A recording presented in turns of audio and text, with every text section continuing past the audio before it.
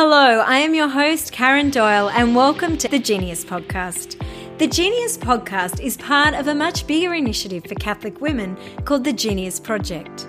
The heart of the Genius Project is dedicated to equipping and supporting women of all ages and stages of life to discover what it is that God has placed within their hearts to do, giving them the permission to follow that God whisper and dream, and then equipping them with the knowledge and practical skills to make it happen. If you are looking to discover what it is that you are called to do with your life, if you have a dream or a passion, but you lack the skills and confidence to take that next step, or you just need some great advice on living your vocation as a Catholic woman, then this podcast is for you. Today's Genius guest is Jessica Bond. Jessica is the owner of the Salt and Gold Collection, which is an Australasian-based online store for sons and daughters of the Star Breather. Salt and Gold was created in the midst of the COVID-19 global pandemic, some beauty in the midst of chaos. Jess has visited nearly every continent and lived in 8 different countries and states since giving her wholehearted fiat to Jesus 9 years ago. Since then, she has had adventures better than she could ever have dreamed possible. Her wild life has included working for the Catholic Youth Team in Christchurch, New Zealand, ministering in prisons, schools and remote islands of Australia with the Missionaries of God's Love Sisters for a year, while desperately trying to make sure no one was eaten by crocodiles. Jessica recently graduated her first year at Bethel School of Supernatural Ministry in California, USA. She loves riding motorbikes, taking personality tests. She does not love camping or heights, and somehow she convinced the bishop to let her have 2 confirmation saints, Cecilia and Rose. In today's episode, Jess and I are going to be unpacking what it looks like when God creates beauty from ashes, the spiritual trap of perfectionism, and how we can overcome it. You're just going to love this woman. I thoroughly enjoyed my conversation with Jess. So sit back, relax, and enjoy this conversation with Jessica Bond. Well, Jess, it's awesome to have you on the Genius Podcast. I've so been looking forward to this conversation with you. So welcome all the way from Perth. Yeah, thank you. You're a Perth girl with a Kiwi accent. Oh, I don't even know where I'm from. I definitely have some kind of Kiwi accent, but it's been mixed together now with Australian and American. I sound super strange, I think. It's awesome. I've got a friend, I don't know if you know Zenka, but she is Polish, and then she grew up in England and now she's in Australia. She's been here a number of years. She's a good friend of mine. So she's got this bizarre UK, Polish, Aussie accent. It's great. Yeah. When we travel, I often try out my accents and my kids just tell me to stop right there. But I love the Kiwi accent, and it's a beautiful place, New Zealand. But it sure is.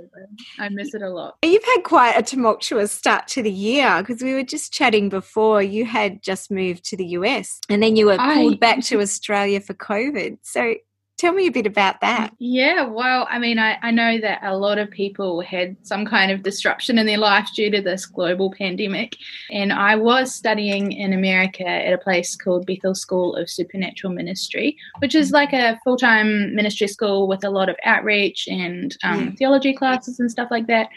And so I was living there, and then we started hearing about this COVID thing, and I was like, it'll blow over, it'll be fine. I told my parents, no, don't worry, I'm just going to stay here, no worries. And then literally, I got up the next morning and my whole world just exploded, and 70 minutes later, I was driving to the airport to get on a plane home. That quick. All of my... Yeah, it was that quick. It was hectic. I literally didn't even know what was in my suitcases. Half of my stuff is still in America.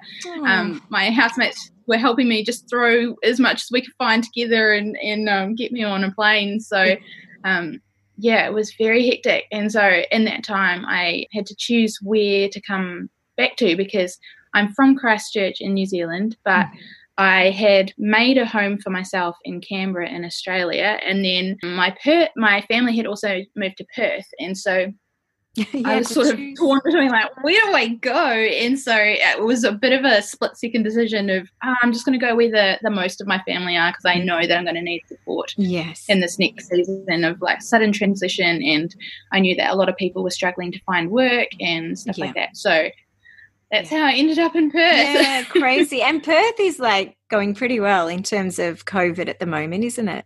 Yeah, we're very thankful. You know, anything could change in a moment, which is, I think, what everyone's sort of remembering. And so, you know, we still have some restrictions here, and people are trying to be sensible to keep things going well. But we're definitely, very thankful. I know a lot of places, places like Victoria, are still like significantly struggling. So, feeling very grateful to be where life is semi-normal, at least. I know. It's been a real test, hasn't it, of trust and surrender to the Lord. I think it's what it's taught me this whole COVID season is that nothing is in our control, right? So everything is outside our control, and just this call to a deeper abandonment, a deeper trust, a deeper surrender in the Lord, and just to be resting in that, because we can't predict, we can't direct what's happening at the moment. So it's so true. I heard someone say that it's almost like an opportunity for us to let go of all the things that we were putting in the place of God, and as in, like you say, putting our trust in them. So whether it was like financial security, or whether we like found our identity and our purpose in our work, or, you know, and I'm not saying that God did the pandemic. I don't think that that's correct, but I am saying that he can bring good fruit out of it. Absolutely. And I think the growth is painful. I know I've definitely found that during the yes. I can say it so easily, you know, God's just giving us this opportunity to, you know, surrender everything, and in reality I'm like, no, I can't let go. I know, I hear you, and I feel similar. I'm finding the longer it goes, actually, the harder it's getting. But I think just that call to go to adoration, call to prayer, and I really want to encourage women to be doing that at the moment, that to really lean into the season of going deeper with the Lord, because I think it's actually a very spiritually significant moment in history at the moment, and the call to prayer and the call to go deeper with the Lord is definitely, there's an invitation there like never before. Yeah, I've seen as well. I think the Lord's stirring in revival in some places, especially I've seen across America, where I think that they're not meant to be worshipping together anymore.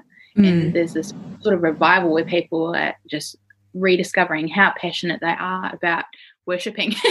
Yes, absolutely, because worship shifts the atmosphere. So tell me, Jess, I first came across you at a Light to the Nations Easter Festival. Was it last year? In April last year, I think it was, at Bowral. Yes, you're right. Yeah, and you gave this talk which blew me away. I'd never heard of you, never met you before, and you gave this talk and I was really impacted. It stayed with me sort of 18 months on. So you know it's a good talk when people can repeat most of what you said back to them. Thank you so much. My husband, he's a global speaker, he said the audience only remembers 10% of what you say. So that's a bit depressing for people who speak, because you're like, what about the other 90% work that you've done on a talk? But your talk really impacted me, and I think you've got this beautiful ability to communicate your heart and the heart of the Lord.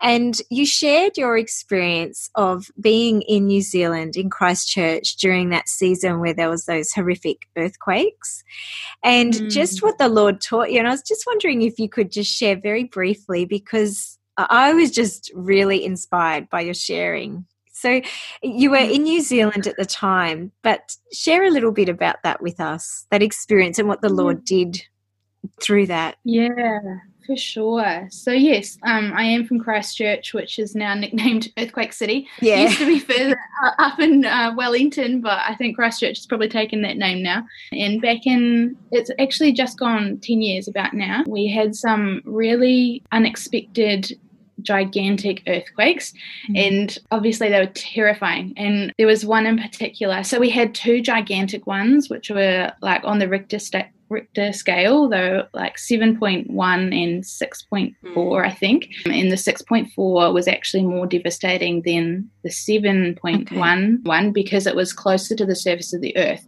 So it just creates more damage basically to anything that's sitting on top of the earth, because there's more bounce and friction and stuff like that. Yeah. So that one was in February, and I was at work in the city. I was 17 years old, little baby, and working my job in a high-rise building. I had this gigantic earthquake, and it was the longest 1.5 minutes of my life. That doesn't sound like long, but when you're getting thrown around like meters all which ways, it's crazy. And I definitely thought I was going to die. Yeah, that was definitely something I'll never forget. Yeah. But I didn't, thank the Lord. But many people did, especially in the area that I was in. A lot of buildings collapsed, and, vehicles were crushed and people walking along. Yeah, it was very horrific. I guess not necessarily at the time. It definitely took me a long time to process. But I came out with this question of, was God in the earthquake, or was God with me in the earthquake? And for me, I can look at the experience, and I believe that I can see the Holy Spirit moving in that. So, things like I was meant to be on my lunch break, but I decided to wait 10 more minutes, which I think saved my life, because where I was going for lunch was completely collapsed, and that's where a lot of people died.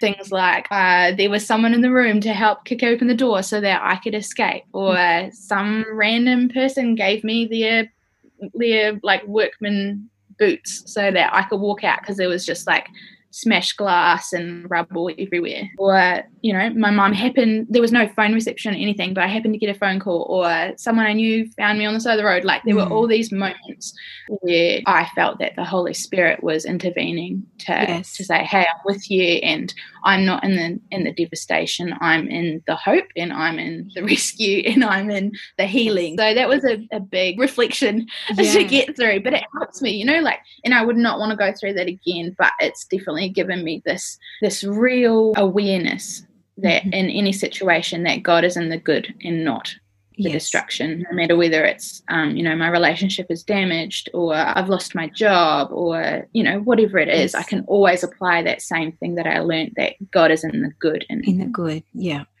just such a beautiful message. And you were like you said, you were a baby, like you were 17, you were a kid.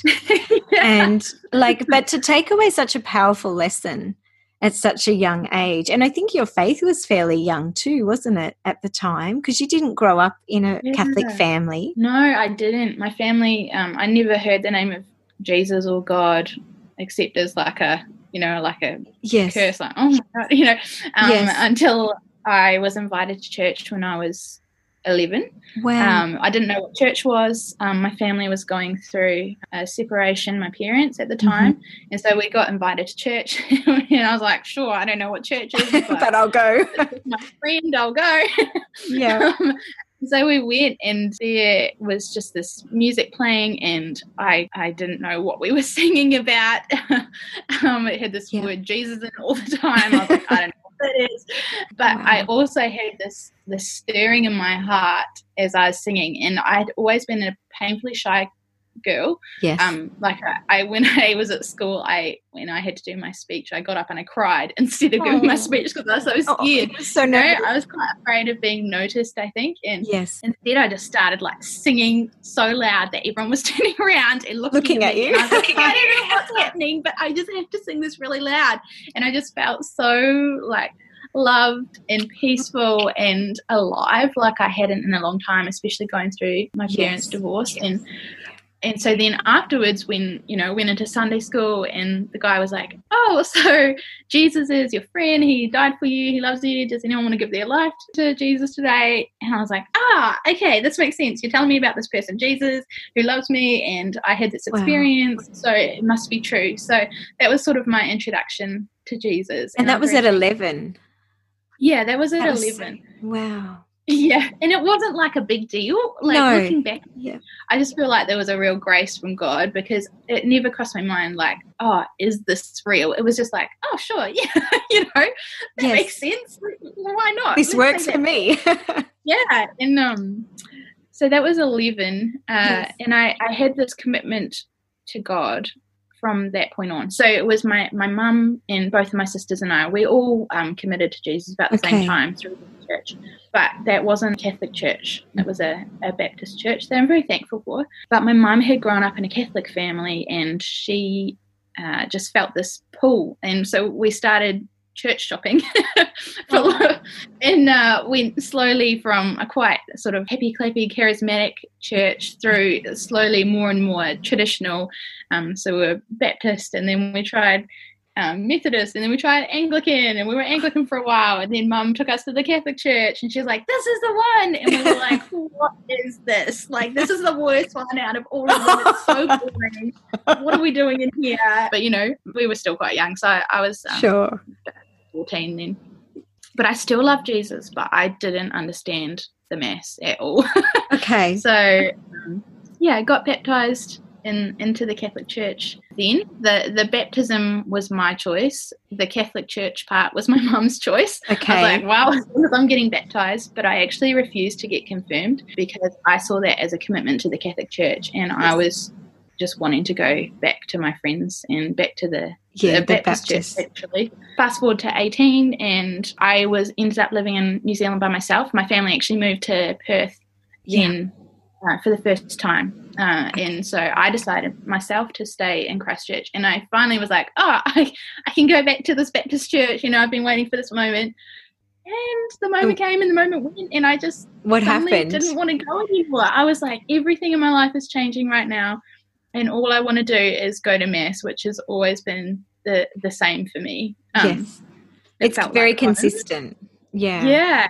So I kept going, went to a summer school, and that's where I met lots of other young adult Catholics. I met people who were Catholic and worshipping, with praise and worship and the great music, which is what I really longed for and loved from the Baptist church, and also discovered that the depth of the theology and the tradition in the church, which it just wasn't in any of the other churches that we'd tried. And so I was like, this is the one. I finally get it. Like, I'm choosing this. And I think all of us have to, at some point, choose our faith for ourselves. Yes. It's good to be raised in a Christian or a Catholic family, but we must, at some point, make that choice for ourselves. Absolutely.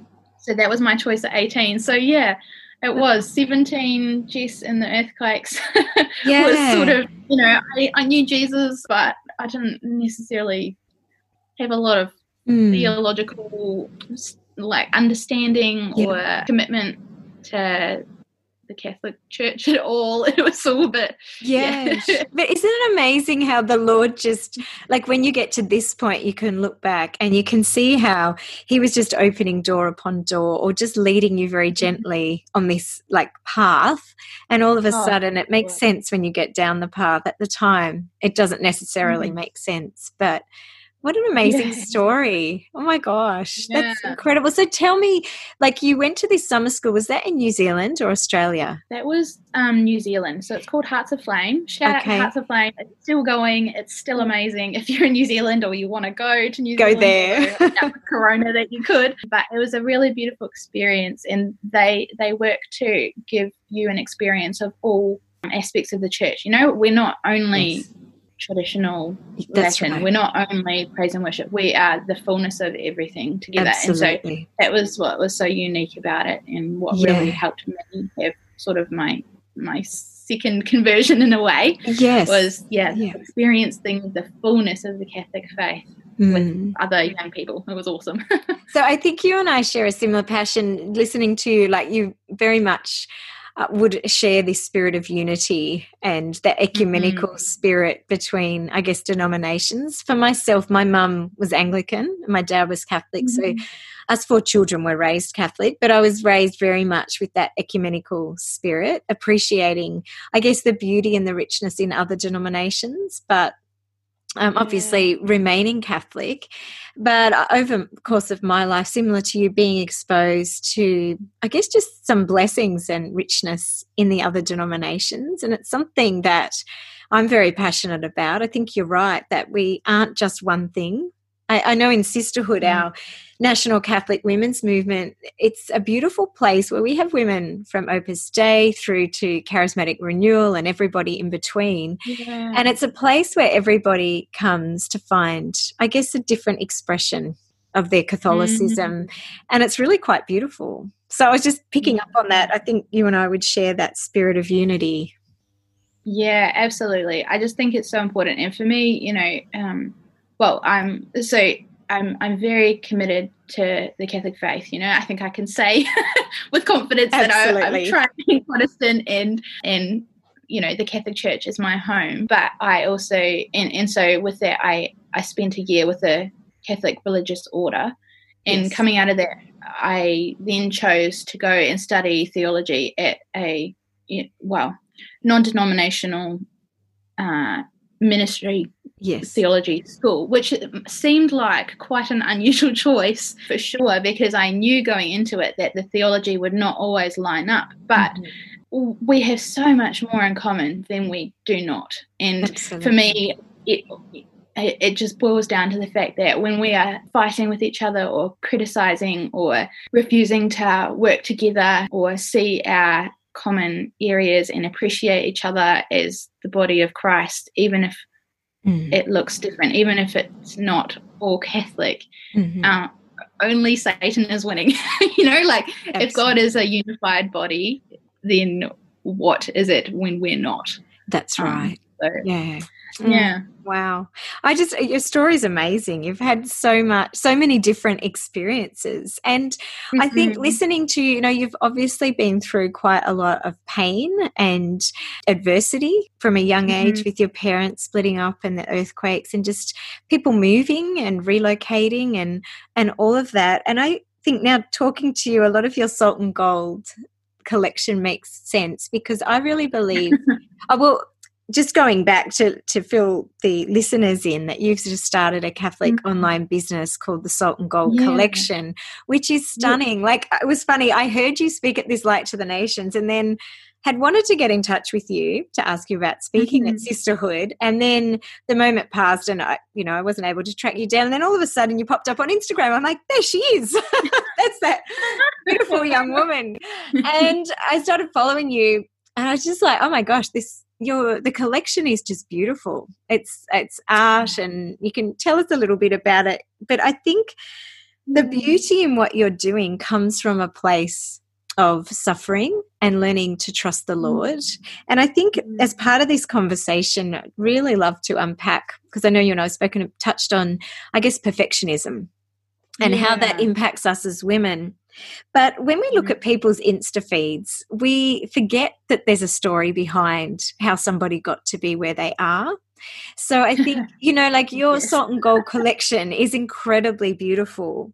But it's like that worship song, he makes beauty from ashes. Like, you just didn't pop up one day and create this amazing art. There is a story behind that of how the Lord has worked in your heart, and he has created beautiful things from ashes, from pain, from the journey of life. So I wanted to talk a little bit around that, I guess, of how you came to set up Salt and Gold Collection, and just a little bit of the story behind how you got there with people, just to kind of dispel that idea of people having the perfect Insta feed and the zillion followers, Oh, no way. I have made, honestly, so many mistakes. I think, by the time that I die, I guess, I think I could probably say with confidence that I would have made many, if not all, of the mistakes that you could when it comes to creating and starting a business. I just literally...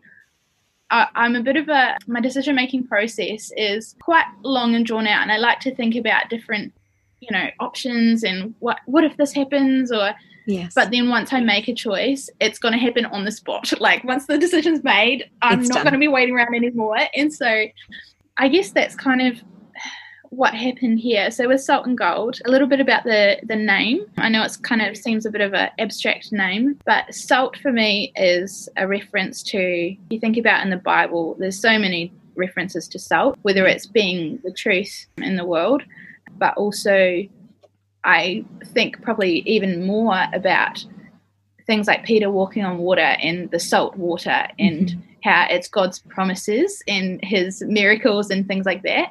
And then the gold is, about God's presence, and we think about kind of his glory and wonder and awe, and also the prophetic can sometimes be referred to as, if I give somebody a prophetic word, can be referred to as calling out the gold in somebody. So and collection, because it's lots of different things. Like, is it like a shop? Is it I don't know.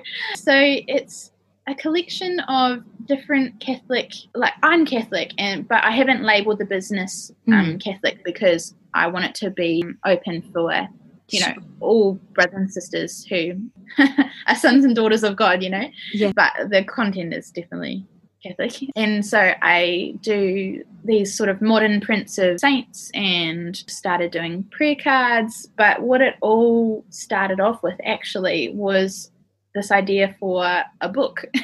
And it just got printed the other day, so I'm so excited. So I came back from America and had to go into 2-week quarantine, basically in bedroom. I wasn't allowed to leave the house. I tried to stay away from my family, and so that was 2 weeks.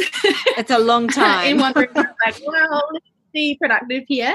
And I just started having these ideas for some kind of journal or book or something. So I just wrote, and it took me a couple of weeks, and I managed to write a whole, I call it a guided journal. So it's kind of like a middle ground between a book and a journal. It's got prompts to it. But it's also got pages with input for you to read and reflect on, and so it explores through the different chapters the different areas that the enemy lies might have crept into your life, and just being able to recognize them and not stress about it, but just be like, actually, it's not God's voice in my life. And it helps you to understand and hear what it is that God is actually saying to you. Who does he say you are? What are you made for? What do you love, and stuff like that. So beautiful. I made this journal, and then I was like, well, now I've got a book. I guess I should probably distribute it somehow. And that's when the idea of making a business came in. So are you serious? Like that? That's brilliant. Yeah. I love it. And so it's been amazing, I think, just letting God be creative through me. Like, I can often have these ideas of, it's going to look like this, but actually, if I give God the freedom to move, he often has better ideas. And so where I started with a journal, and I'm so excited to be able to share those with the world. The prints actually were not on my radar at first. They sort of came afterwards. I was just playing around on my computer. I'd never used Photoshop or anything like that before. Are you serious? They are so gorgeous. Oh my gosh, I love the Mary Ann Tour of Knots one. It's beautiful. I can't believe you've never done that before. That's hilarious. I honestly think this is true, that God sometimes opens up these new creative areas in our life that we did not know existed, and it'll just happen in a second. I think sometimes there are things like, if I wanted to learn how to play the violin, that's something that would take, probably in most cases, a lot of time, and it would take my work to make it happen. Probably some grace as well, but a lot of my own perseverance. But other times I feel like God sometimes just opens this door, and it's just all comes flooding out, and it's like the Holy Spirit taught you how to do something on the spot. Absolutely. So anyone who's listening to this right now, I just pray that you would have these new open doors in your life for these creative or other kinds of new expressions where you just feel the Holy Spirit move through. Absolutely. Amen. I love that.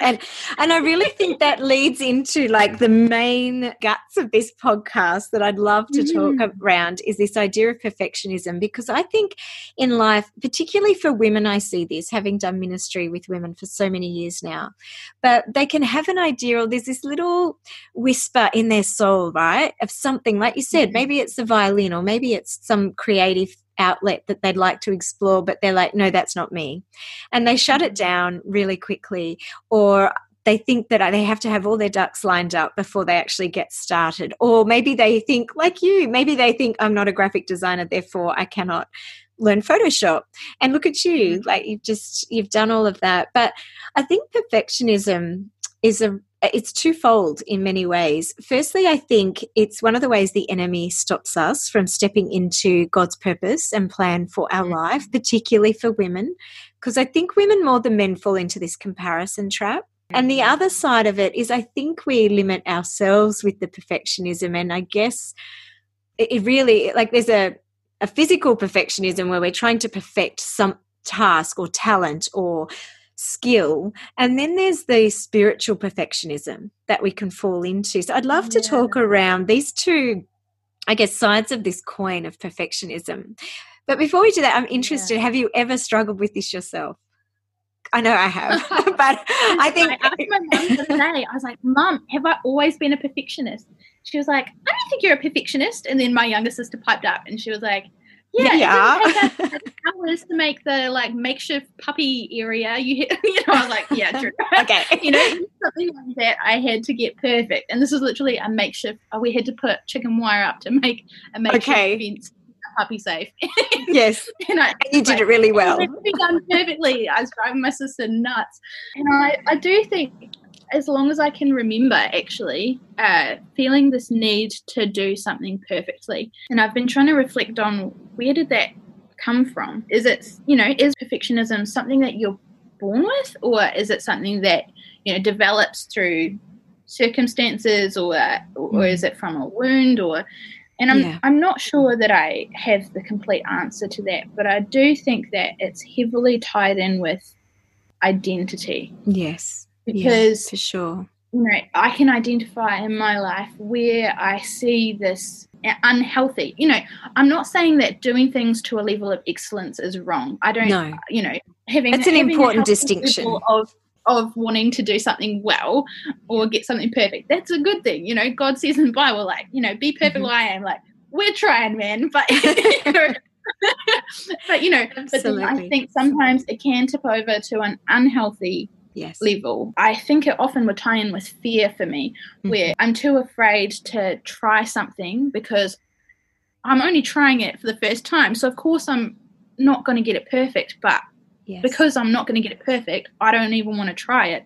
Or I'm afraid of how I'll look if I mess up, or, people won't be impressed by me if I try and play the guitar and I kind of suck at it for many years before it sounds all right, So I think there can be a lot of fear tied in with it. But I feel like the counter of this is to know what our identity is when it's connected to God. I actually, this is random, but I have a tattoo on my wrist and it says beloved. And the reason I got it was because this is like a trigger word for my identity. And I feel like if I can always remember that God calls me beloved no matter what happens in my life, no matter what choices I make, no matter how someone else treats me, no matter nothing can change that. And I always thought I'd never get a tattoo unless it was something absolutely unchangeable, like a family member died or something. But I know that God calling me beloved, my identity is absolutely unchangeable as well.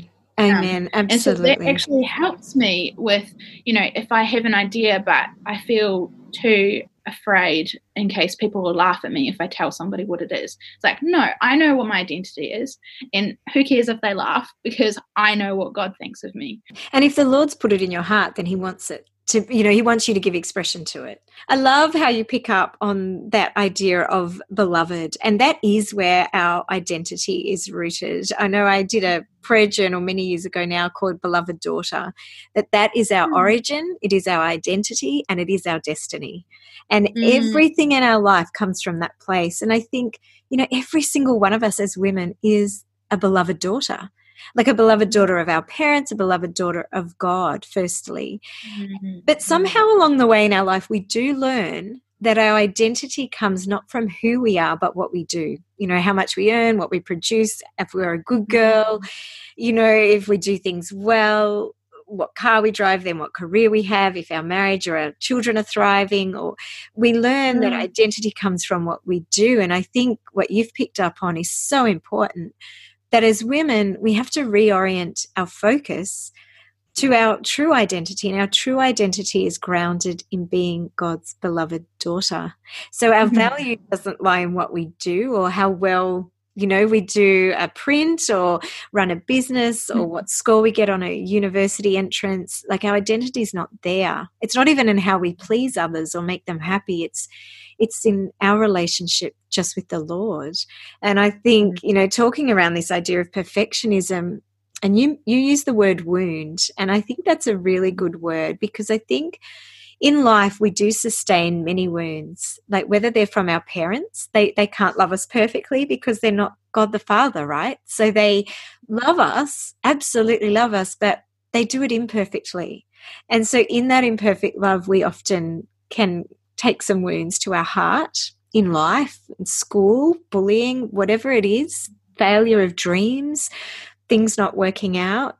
Like, we sustain a wound. And then what happens is we tell ourselves a story about that wound and attach a message or an identity to it.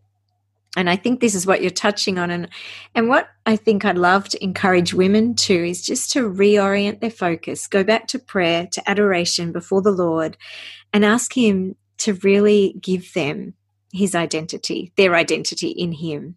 Because I think everything else we do in life, in ministry, in business, in work, marriage, family, religious life, whatever it is, it will only be half of what it could be if we're not living from the fullness of knowing our identity as the beloved.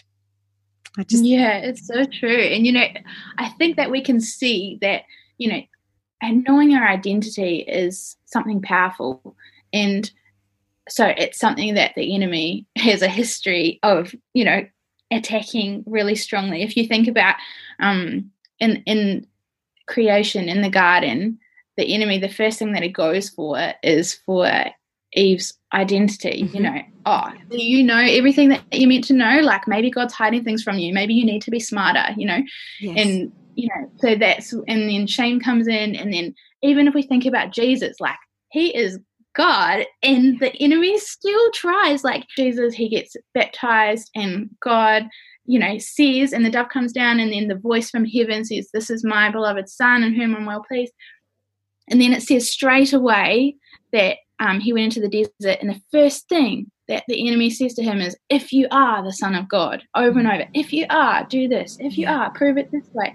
But Jesus says, "No, I know who I am, and so I don't have to do those things." So, I think even being aware of that and recognizing the places where the enemy might be trying to attack our identity and say, "Oh, are you really like that? Are you really good enough? Does God really love you like that? Does someone else really," like all these different ways. Yes. Absolutely. Any voice that's not telling you that you are the beloved, that you have value, that you have dignity, is a lie. That's Satan. That's the enemy trying to steal, kill, and destroy, undermine our identity and then the purpose of God in our life. And I think He's so subtle in the way He does this. And most obviously it's, in what we do. Like you were saying, if I did a print, would people like it? Or if I created this, what will people say? There's that element.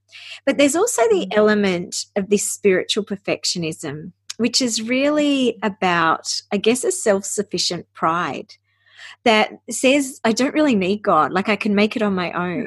I can do it on my own. Or it says, unless I'm flawless, then God's not going to love me. That we have this belief that we have to earn God's love, but we don't have to do that at all. Like, we've already been given it. There's nothing that we can do to earn it. And I think one of the antidotes for this idea of perfectionism is really accepting that we are weak and that we are broken and we have parts of ourselves that aren't attractive and that are hurt and that have been through pain.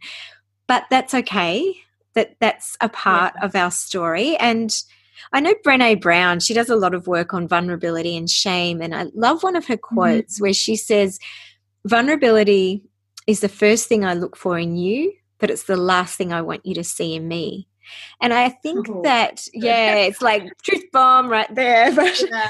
you know, there's a book actually that I was given. It's called The Heart of Perfection, How the Saints Taught Me to Trade My Dream of Perfect for God's. And the book's written by Colleen Carroll Campbell. I was actually given it last year as a gift. I spoke in Nashville and they gave it to me. And it's all around this woman's struggle of perfectionism and how she found answers in the lives of the saints. And far from being like these perfect ideals that we can never live up to, she was like, actually, a lot of the saints are recovering perfectionists. Like they actually are. And in her book, she draws out all these examples. So I really encourage women to get a copy of the book, The Heart of Perfection. But there's a beautiful quote in it, and she says, the very perfectionist impulse that makes us winners in the eyes of the world is the one that we need to overcome to win eternal life with Christ. And I just love that, because I'm like, in the world's eyes, our value is in what we do. But if we carry that perfectionism through our life, our ministry, our work, then we find it actually impacts negatively on our relationship with God. And it stunts our growth spiritually too. Yeah, absolutely. That was actually something that I didn't expect, but was so beautiful as I've been doing these illustrations of the saints, is, you know, doing the little details. Like, let's say I recently did St. Maximilian Kolbe, who is just blows my mind. Yeah. You know, but I'm doing like the little details on his glasses and, you know, fleshing out the fabric on the like the prisoner jacket. And I was just thinking like, man, he was just a man. You know what I mean? Like it just, I have just discovered again as I'm illustrating how real these people are. They're not like these supernatural angels who like were already in heaven and then, I don't know, you know, like they're literally just human beings who are just trying their utmost to love God. Absolutely. And letting him do the rest, I think.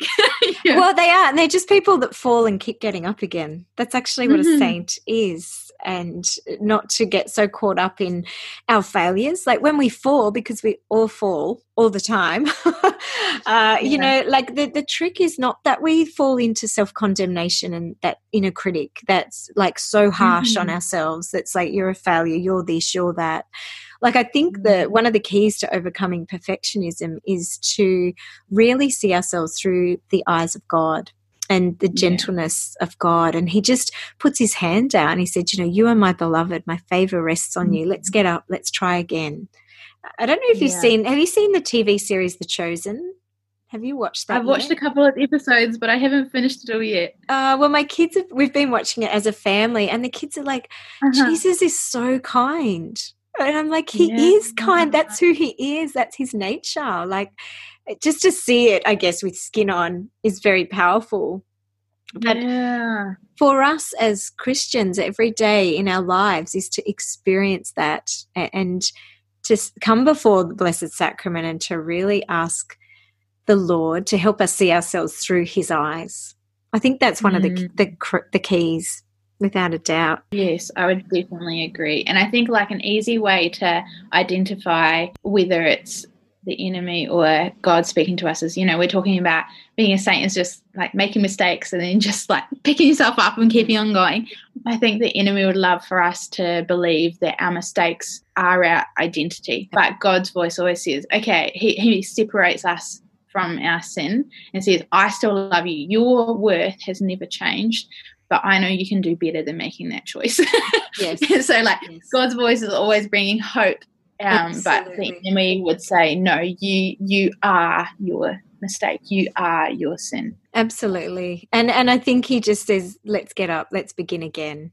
And I think that's the key. Think about my own life and the women that I'm drawn to, the older women or the more mature women that I want to be around are the women who can hold their strengths and their struggle in a beautiful balance, where they're not so caught up in, I'm so good at this, look at me, I've got this gift and talent. And then on the other hand, they're not so caught up in, oh, I'm such a sinner, I'm terrible, I'm a failure at this. But they hold that strength and struggle side by side in this beautiful balance. And one of the ways, I guess, to overcome perfectionism and I guess in wrapping up this episode is just to highlight for women ways that they can do that. And I think you've touched on it as receiving our identity and grounding ourselves in our identity as the beloved. I think going before the Lord in the Blessed Sacrament, asking him for a revelation to see ourselves through his eyes. And then I think leaning into our weaknesses, like recognizing what they are and recognizing our struggles and being okay with that. That's a journey, obviously, but I think that's a as well. It's a lifelong journey, isn't it? Yep, it's our whole life. But yeah, even my dad is he's such a holy, beautiful man. I love my dad so much. He's in his 70s, but he would say the same. He's still on the journey, still coming before the Lord, still trying to, work all this stuff out. And I thought, gosh, it really is a lifelong journey. Yeah, for sure. I think as well, just like a practical thing is if you're struggling with perfectionism and, just whatever's holding you back, just do it. Like if you've written a book but you're still like obsessing over whether you got the words right, just publish it. Or if you've drawn something and you just want to start an Instagram page, just do it. Just give it a go. And what's the worst can happen? It flops. But if like God's still with you, it doesn't matter that much. So just try it. Just give it a go. I love the words my husband Jonathan uses is take imperfect action. Just fail forward. Just give it a go. Yeah. And if you feel that the Lord's called you to it, take a step of faith and do it. And sometimes it's a matter of reworking it a few times till you get it right. But like you're saying, just do it. Nike, just do it. Yeah. And now, Jez, I'm interested if you had any quick pearls of wisdom for women to take away from today's episode. Yeah. Well, I already said just do it. Yes. I really would just encourage you again, if you have an idea that you've just been sitting with for so long, or even if it's new, if God says it's a good thing, just give it a go. And I also think, something that can help us to combat the struggles around our identity and is just to have good female friends around you. Create a safe community of people who are chasing the same thing as you, the same thing being Jesus. Yes. And who know you, who can see you when you are strong, but also you can be vulnerable with, who are able to encourage you, who'll be able to see, look, you created that amazing thing. You should share that with the world. Like, it's perfect how it is. Just share it, It's so important to have that strong sisterhood. Yeah. Absolutely. I know I've been so grateful in my life for the women in my sisterhood group. We met last night and it was there's 5 of us. We've been meeting together probably once a fortnight for about 10 years, 11 years now. And we just got such a deep bond. I'm just so grateful for those women, because you're right. Like, we've seen each other through the good and the bad, and it's just, there's nothing quite like it. Yeah, it's very special. I think sisterhood is a gift from God. Absolutely. Amen. Well, I'm just so grateful to have had the opportunity to connect with you today on this podcast. You're so welcome. Thanks for having me. Well, I hope you enjoyed that conversation with Jessica. I think perfectionism is such a huge trap in the lives of women. And so I really want to encourage you to take that to prayer and really ask the Lord to begin a spiritual surgery of weeding that out of your life. If you'd like to check out Jess's online store, head on over to www.saltandgoldstore.com or follow her on social media at Salt and Gold Collection. She's got some beautiful prints. I really encourage you to take a look.